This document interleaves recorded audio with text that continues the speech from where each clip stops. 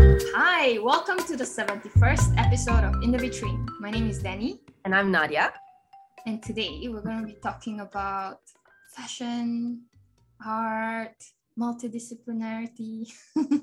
We have just rounded off Singapore Art Week, basically.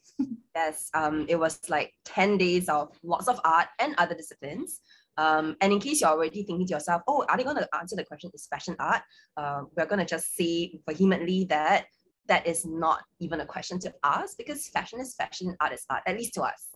And I think the reason I personally reject that question is that it comes with this undertone of like, oh, fashion is not worthy to stand on its own, and only if fashion is art, then it will be like held in greater esteem, which I do not believe at all personally. What do you think, Danny? I agree. I mean, I feel like all the rigorous studying and training that everybody does in their own disciplines does help them to form knowledge about what came before. And what makes it interesting is when the different disciplines meet and have conversations and find their commonalities, or how they use each other's language, you know, like how fashion runways use the language of theater or performance art or modern dance to say something, not necessarily that they become it. Yeah, and I think, you know, when we say this thing like fashion is fashion, art is art, of course, in our own practices is not so clear cut as well, right? Like we both, I think, dabble in the two disciplines, and we definitely see the value of them intersecting. It's just that sometimes when people ask outright, like, so is fashion art? Like I get asked that sometimes, and I'm just like, but that's not even a question that I want to answer. It would be more useful to answer a question like, where do they intersect, or how do they influence each other? And that's because like categories are necessary just so that we can make sense of the world, right? That's what labels are for, that's what names are for. But you know, there's no need to subsume one into another category, if that makes sense. Like fashion is not a subcategory of art. Yeah. So having said that, so Danny and I had, I guess, different experiences of Singapore Art Week. We were both participants as well as audience members, right? Yeah. Yeah. So for me, I organized Singapore Art Week dialogues with my team at Art and Market. And then Danny, you have a project as well at Funan. You want to talk a bit about that? Yeah, so with Mesh Up, my fashion collective, we did an installation in an ice cream shop. So we came up with a series of flavors and a concept of like going out to outer space. So it was really fun. We made this like installation and soft sculptures with it. So not necessarily fashion, and we're engaging more with the idea of print making and like making a story. I wouldn't call it art. I think it's more, we're really bringing like a feeling or a sort of like concept, a visual story into the store. And that was fun to work with food because it gives you another sense, you know, like you engage not just with like textiles, but also with taste. And that's I think for this round of Singapore Art Week, I mean, for those who weren't really like, you know, following it at all, there were 130 events, which is a lot to cover. 130. And I think the idea for it, because it was the 10th edition, was to try to open it up to as many people as possible, to try to like cater to like every palette. And I think, you know, there are all these interesting entry points into understanding or appreciating the visual arts. And having said like, oh no, the labels are useful to a certain extent, I also think that, you know, when thinking about a project like yours, Danny, I mean, it's just fun, right? It's an experience, it's immersive. It allows people to express themselves. It allows them to see something visual, something fun. And I think that's the spirit of Art Week. And I know that you also went to like a couple of exhibitions that made a deep impression on you. Yeah, I tried to see as much as I could, I'm sure like many. And I was really excited to see the swimming pool library, which was actually not really officially part of Art Week. It was the exhibition that Brian Gotham Tan, a multimedia artist, and now the kind of like director in residence at Theatre Works, did. And this is actually an offshoot of a play that they did called The Swimming Pool Library as well last year. So I watched the play and I wanted to see the exhibition, and it was really amazing because the Swimming Pool Library is a very seminal queer text, and just from the onset, the show was very clear about trying to explore masculinity and queerness, and one of the ways that I can see how fashion really plays a part in it was like these little paper dolls that were part of the installation.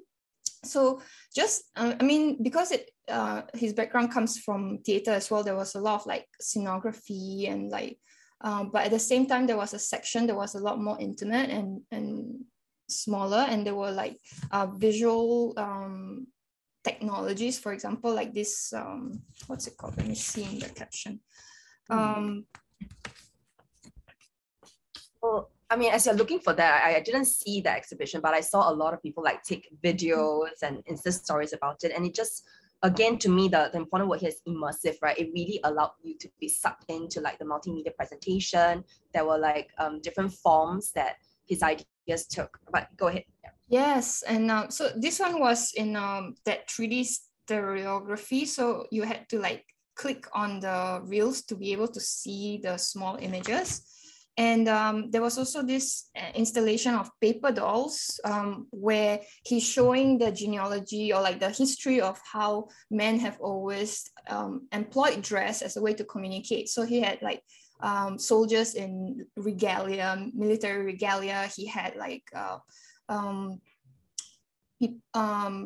images of like tribes people with tattoos, and just how all these different ways of dressing the male body, making it spectral, have always existed, and that just this whole idea of like dress is not just like a homosexual tendency or a queer tendency to be spectral, but has always been there. So like questioning these ideas of fashioning the body.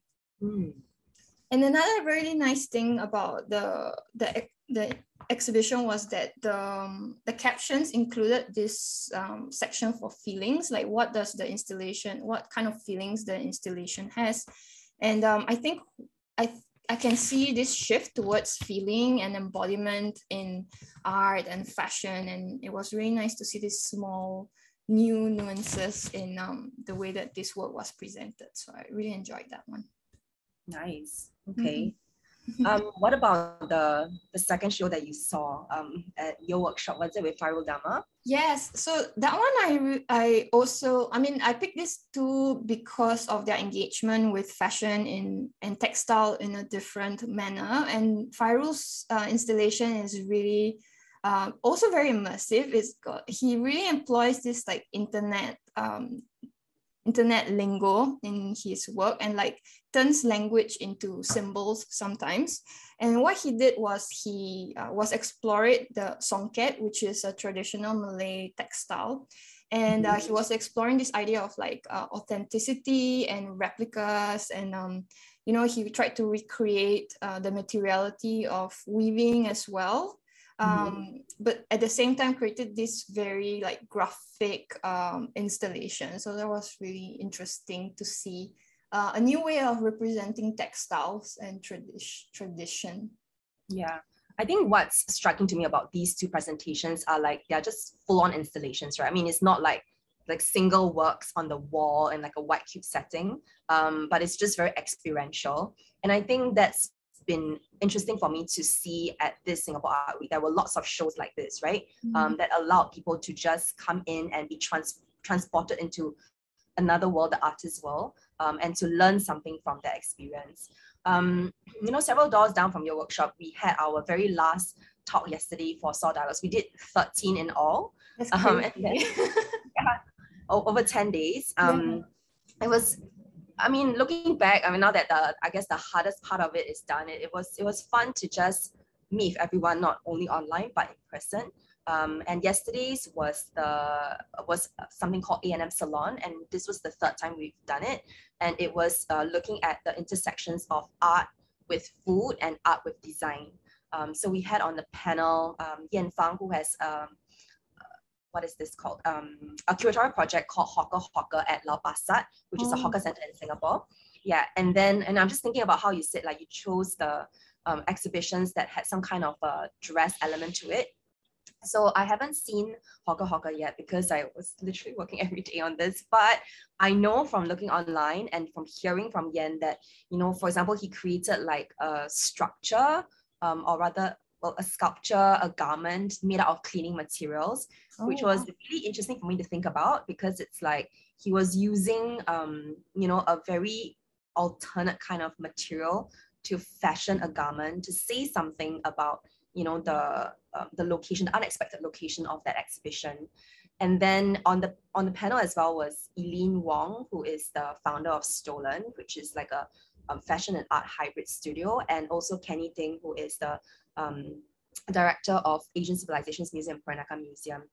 And what I thought was fun about that panel discussion, which kind of relates back to what you're saying about these exhibitions as well, is that they all have some links to like fashioning of the self, of others, of communication, and also bringing back the idea of like this interdisciplinarity that the two of us have been thinking about through Singapore Art Week. It's like, you know, where do we draw the lines, or do we want to draw the lines, or like should people stay in their disciplinary lanes, or where can interesting things happen in the intersections?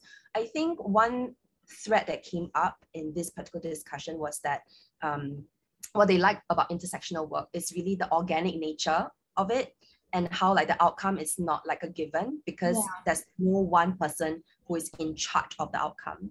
And I think partly why Singapore Art Week is so it's so fun for everyone is that also the audience brings in their own element of understanding, right? And they're also part of that process of understanding what's going on, and of like enjoying or not enjoying the events. Because I know that, you know, this year, I mean, it's just like all throughout the island.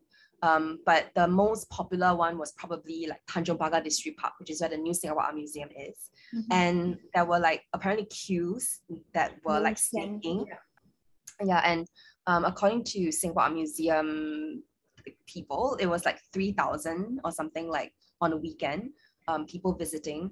And I think that's quite encouraging to know that people want to be out there and want to see like, you know, these like fun expressions, and these ways of like, you know, understanding our emotions or our states of being. I think that was really fun to see. Yeah, and like growing in their understanding of art and how to talk about it. Yeah, exactly. Perspectives, Yeah, so I mean, it's impossible for us to cover like 130 art events in a single podcast, but this is just like a snapshot of our own experiences of it amidst like work responsibilities, you know, how we selected what to go see, the people we met with as well, and, you know, like ideas that we're going to take with us from the experience into like thinking further about art or fashion and into our own work. Okay. So on that note, if you are in Singapore, or even if you aren't, right, there's so much still going on beyond Singapore Art Week. Like some exhibitions will run to end of the month, for example, or even into February. And there are so many digital representations of the project. So do check it out. You can check it out on sgartweek.com. Wow, I just did a plug. Okay. Yeah. Time to end. Okay, so thank you so much for watching us on Instagram or listening to us over podcasts. We very much appreciate your presence. And if you like what you hear, please follow us at @fashionandmarket_, or leave us a review for the In The Between podcast. We would really love to hear what you have to say. Thank you so much. Bye.